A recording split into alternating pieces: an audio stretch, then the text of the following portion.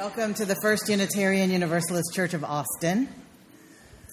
We are a spiritual community dedicated to the free search for truth and meaning, and we're very glad you're here. Today we also welcome some animals into our midst because it's Animal Blessing Sunday. And we come from a long heritage of teaching that there's a spark of the divine in every human. But today we might broaden our minds to consider that there's a spark of the divine in every being. One of the ways that we greet the divine on a Sunday morning is by turning to the people and the beings around us and welcoming them here this morning.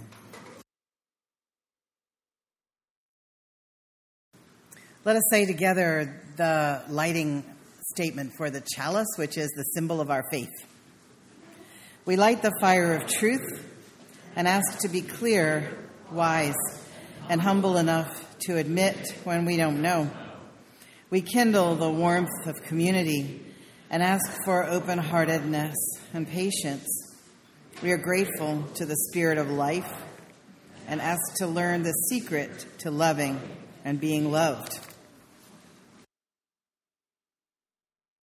Today's call to worship is from Frances Hodgson Burnett, a white British-born American novelist and playwright.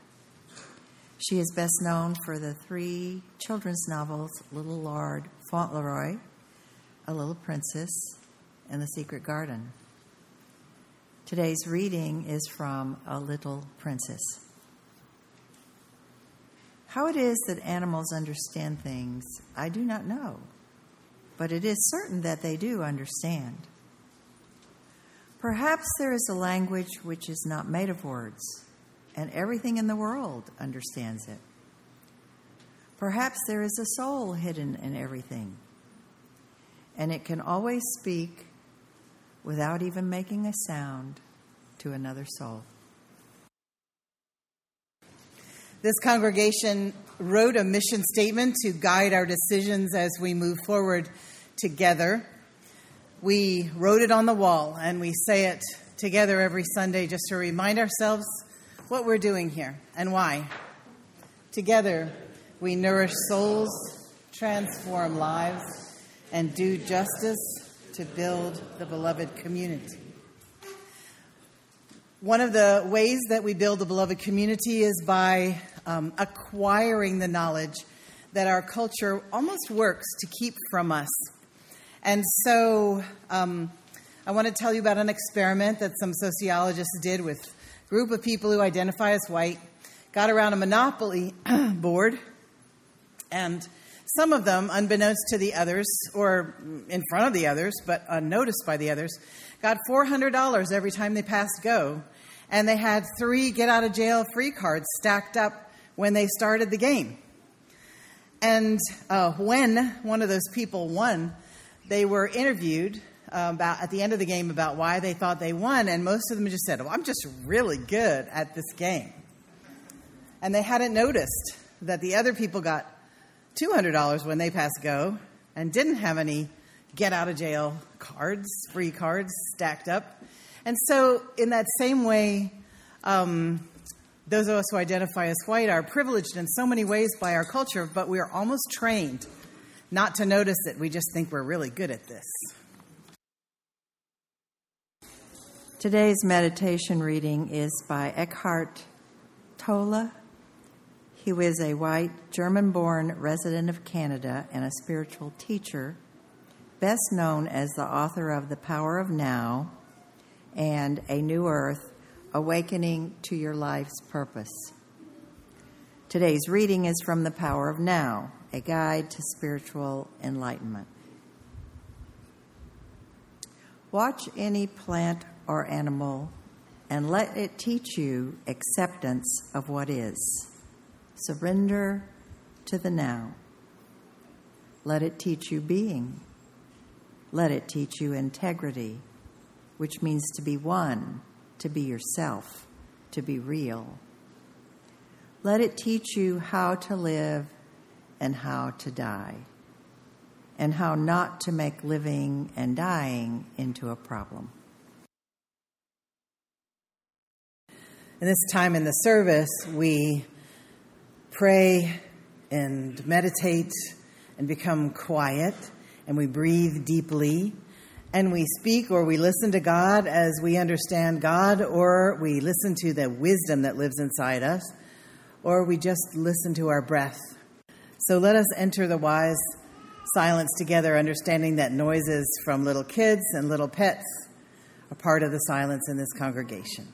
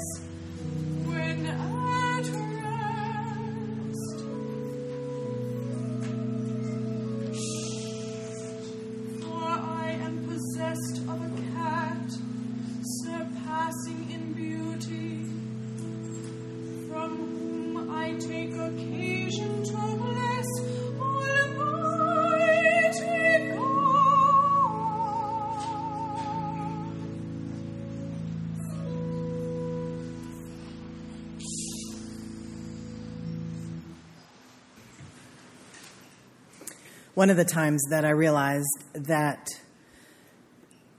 what works with animals might also work with humans was when I was working as a therapist, and there was an article in the New Yorker magazine by a horse trainer, and she talked about figuring out the stories that a horse was telling itself about itself, and how if you could change the story that the horse was telling itself about itself, the horse could change its behavior, its attitude.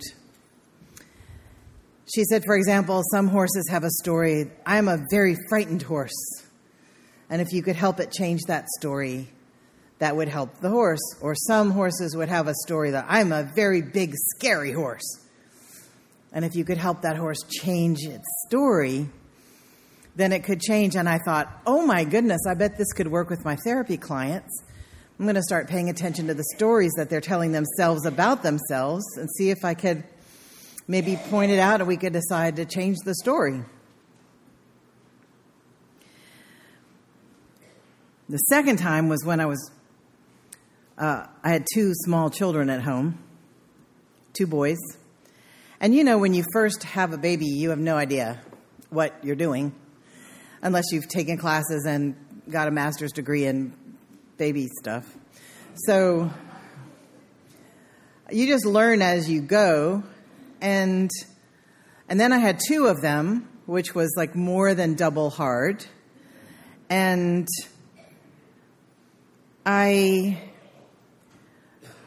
this older child of mine had a squeal that could really clear out a whole restaurant. And that was when he was happy. He would just go,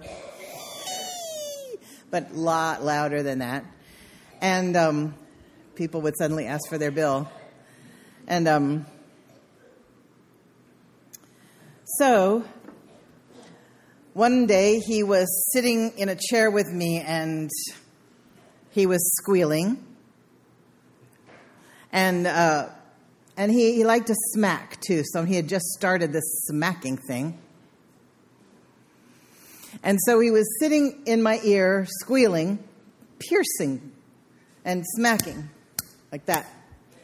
And I turned around, and I screamed, "We do not scream, and we do not smack!" And I thought, oh, I need help. This is not the way to teach my child not to scream and smack.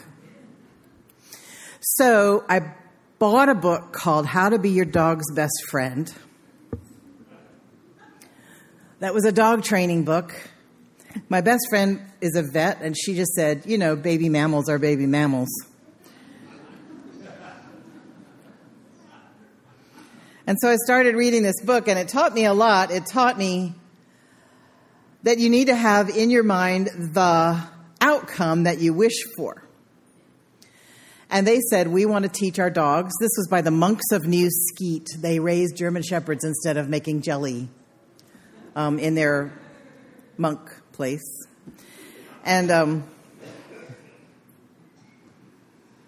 they said, we want to make our dogs good companions. And we want to teach them how to lie peacefully while we're having dinner. And we want to teach them how to walk peacefully with us and how to not make fools out of themselves. And we have to do this by having respect for them and allowing them or inviting them or making them have respect for us.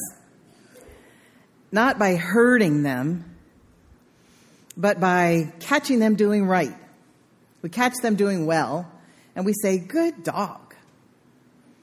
And instead of punishing them when they do wrong, because they have their reason, and sometimes the reason has to do with us, and we always examine ourselves first. I thought that was so interesting. And then I started to try to catch my children doing right and praising them, and that worked pretty well. Most of the time, nothing works all the time. And then I thought, I'm raising them to be good, useful citizens in this culture. And what happens in this culture when you mess up? Well, you get fined, you have to pay money, or you get put in jail, which is like time out. You don't actually put the toddlers in jail, except for now, don't get me started. But we had a timeout chair or timeout step. It was a different place every time. And so even though before they knew what nickels were, I gave them a bag full of nickels at the beginning of every week. And I said, you get to keep whatever nickels are yours at the end of the week. But if you do something that I've asked you not to do or misbehave, then I will fine you a nickel. And they said, okay. So they didn't like giving up their nickels. And then later when they got older, it was quarters. But so if they were fighting, I would say, if y'all can't work this out, you're going to both owe me a nickel. And they were like, oh. And sometimes, my older one, who was a bit of a smart mouth, would just kind of give me a nickel ahead of time and say, I'm not cleaning my room.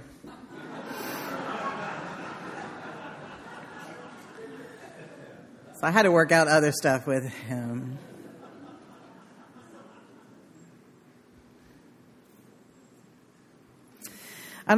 I've always loved horses, and I used to ride horses a lot, but I was riding a horse around in a ring, jumping over the jumps when I was 14, and I didn't have my helmet on because I was too cool, and the horse saw the barn up on the hill and jumped over the ring itself instead of over the jump and threw me off, and I got concussion, amnesia, and I limp to this day because of that dratted horse. But I'm blaming myself more than the horse, even though it's more fun to blame the horse. But I became interested in I'm still interested in how do you train horses. And they used to, or some people still do this thing called breaking the horse. They break the colt, a young filly or a young colt. And what that means, and German child raising books in the 30s used to talk about breaking the child. So you just be so mean that the horse or the child decides it's just not worth it to disobey, but then you're in a relationship of fear with that person or that animal, and that's not the best kind of relationship to be in, because you have to just keep upping the hurt. You know, the urge for freedom is so strong, but you have to keep increasing the hurt, which is not good for anybody.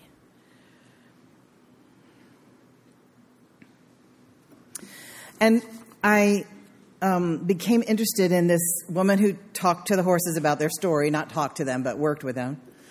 And she talked about a man named Buck Brannaman, who many of you have heard of, who does this gentle horse training thing. He just gets a horse in a round pen and puts a long lead on, which means he's got hold of a rope, and the other part of the rope is hooked onto the horse's halter. And so the horse wants to run away, but it can't really run away because it's in a round pen. And Buck just stands in the middle, and the horse just runs around and around and around and around and around and around and around. But it can't get away from him. And he's right there. He's not jerking on the horse, but he's holding firmly, firm and gentle, and patient. And he just does it till the horse makes eye contact. Because when the horse makes eye contact, it means I see you, and you're the guy I guess I'm going to have to deal with because you're still here. And then they start developing this relationship of, well, what do you want from me? And it's respectful on both sides. You know, the horse would probably rather just be running out in the field with his friends. But human beings like to partner with horses, and so you teach the horse to be a partner with you. And Buck talks about how to do it. Now, I don't know anything about horse training, but I love the documentary about him and watching him work with horses. And he works with them, and he can feel the little changes in them. And you know from working with people that you can feel little changes in people when finally they say something they've needed to say, or when finally you say something that they've needed to hear, and the tone of their muscles changes, or the body language changes, and you can tell, okay, something has just happened. And you can do that with horses as well. And dogs, I assume, although I've never been very good at dogs. Cats,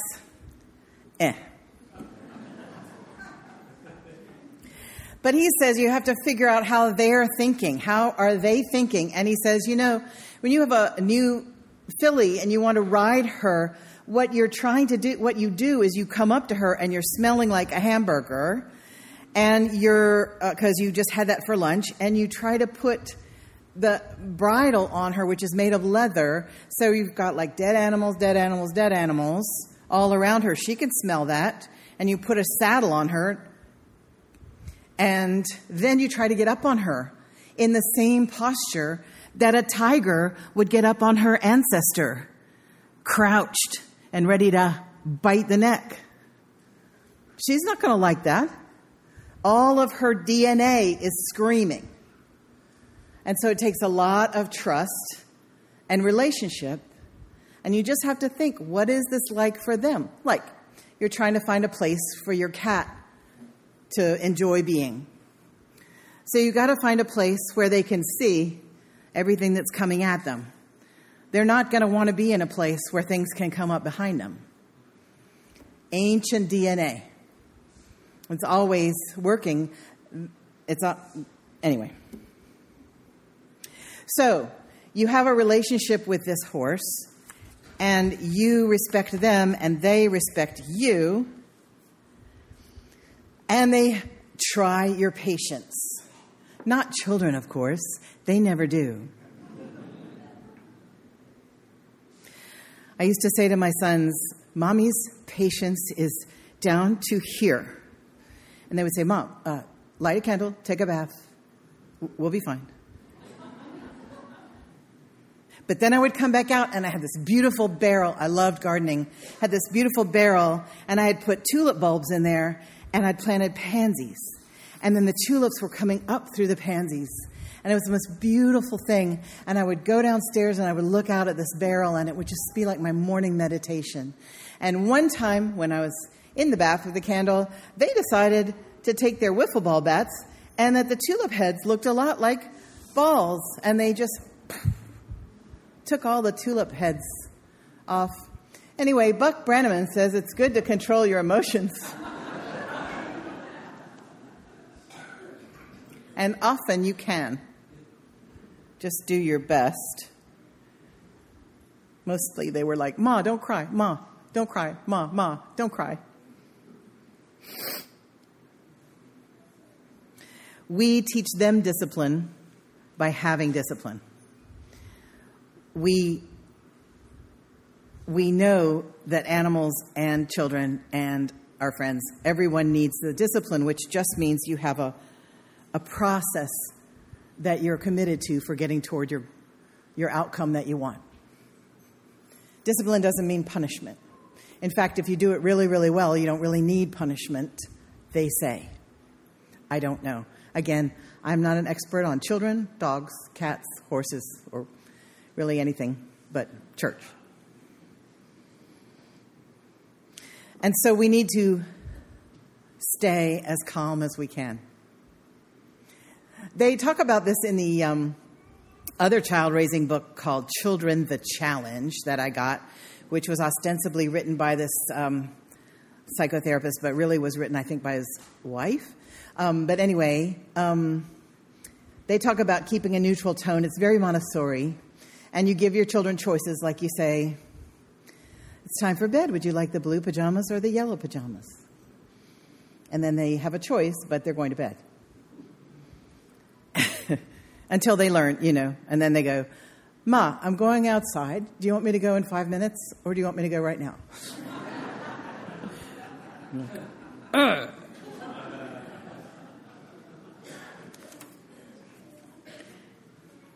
Mutual respect, emotional discipline,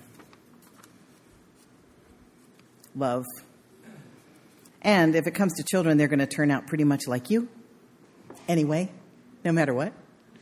So we work on ourselves as well. And now it's time for the pet blessing and the pet parade. So we're going to have a beautiful song, and I want you to parade your animals around and around so everyone gets to see the beauty of them.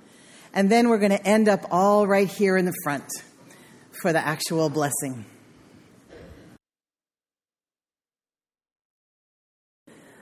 Now let us bless these animals. Send thoughts of love and peace. We bless you, our animal companions, those who are here with us today and those for whom we have a photograph in our hand. We bless you for your faithfulness, for your love for us, for the things you teach us and the things you allow us to teach you. May we have for ourselves some of the loyalty of dogs, some of the quirkiness of cats, some of the curiosity of ferrets, some of the wisdom of fish, some of the ability to relax of a sloth. May you make us better people, and may we practice on you, keeping our emotional composure. And may we understand whether you would rather have a hug or a bowl of water. May we understand you and the way you're thinking and pay attention to your details. And we are grateful to you. You bless us so much. May it be so. And now for all our wonderful animal companions that were such good companions, let's just say really softly to them, good girl. And now let's say, good boy. Oh, it's nice. They were good. Will you say with me the words by which we extinguish our chalice? We extinguish this flame, but not the light of truth, the warmth of community, or the fire of commitment. These we hold in our hearts until we are together again. Remember the way of the wind, and breathe and blow. Remember the way of the fire, and sparkle and glitter and glow. Remember the way of the water, and ebb and flow. Remember the way of the earth, and grow. Go in peace. This is a production of the First Unitarian Universalist Church of Austin. For more information, go to our website at austinuu.org.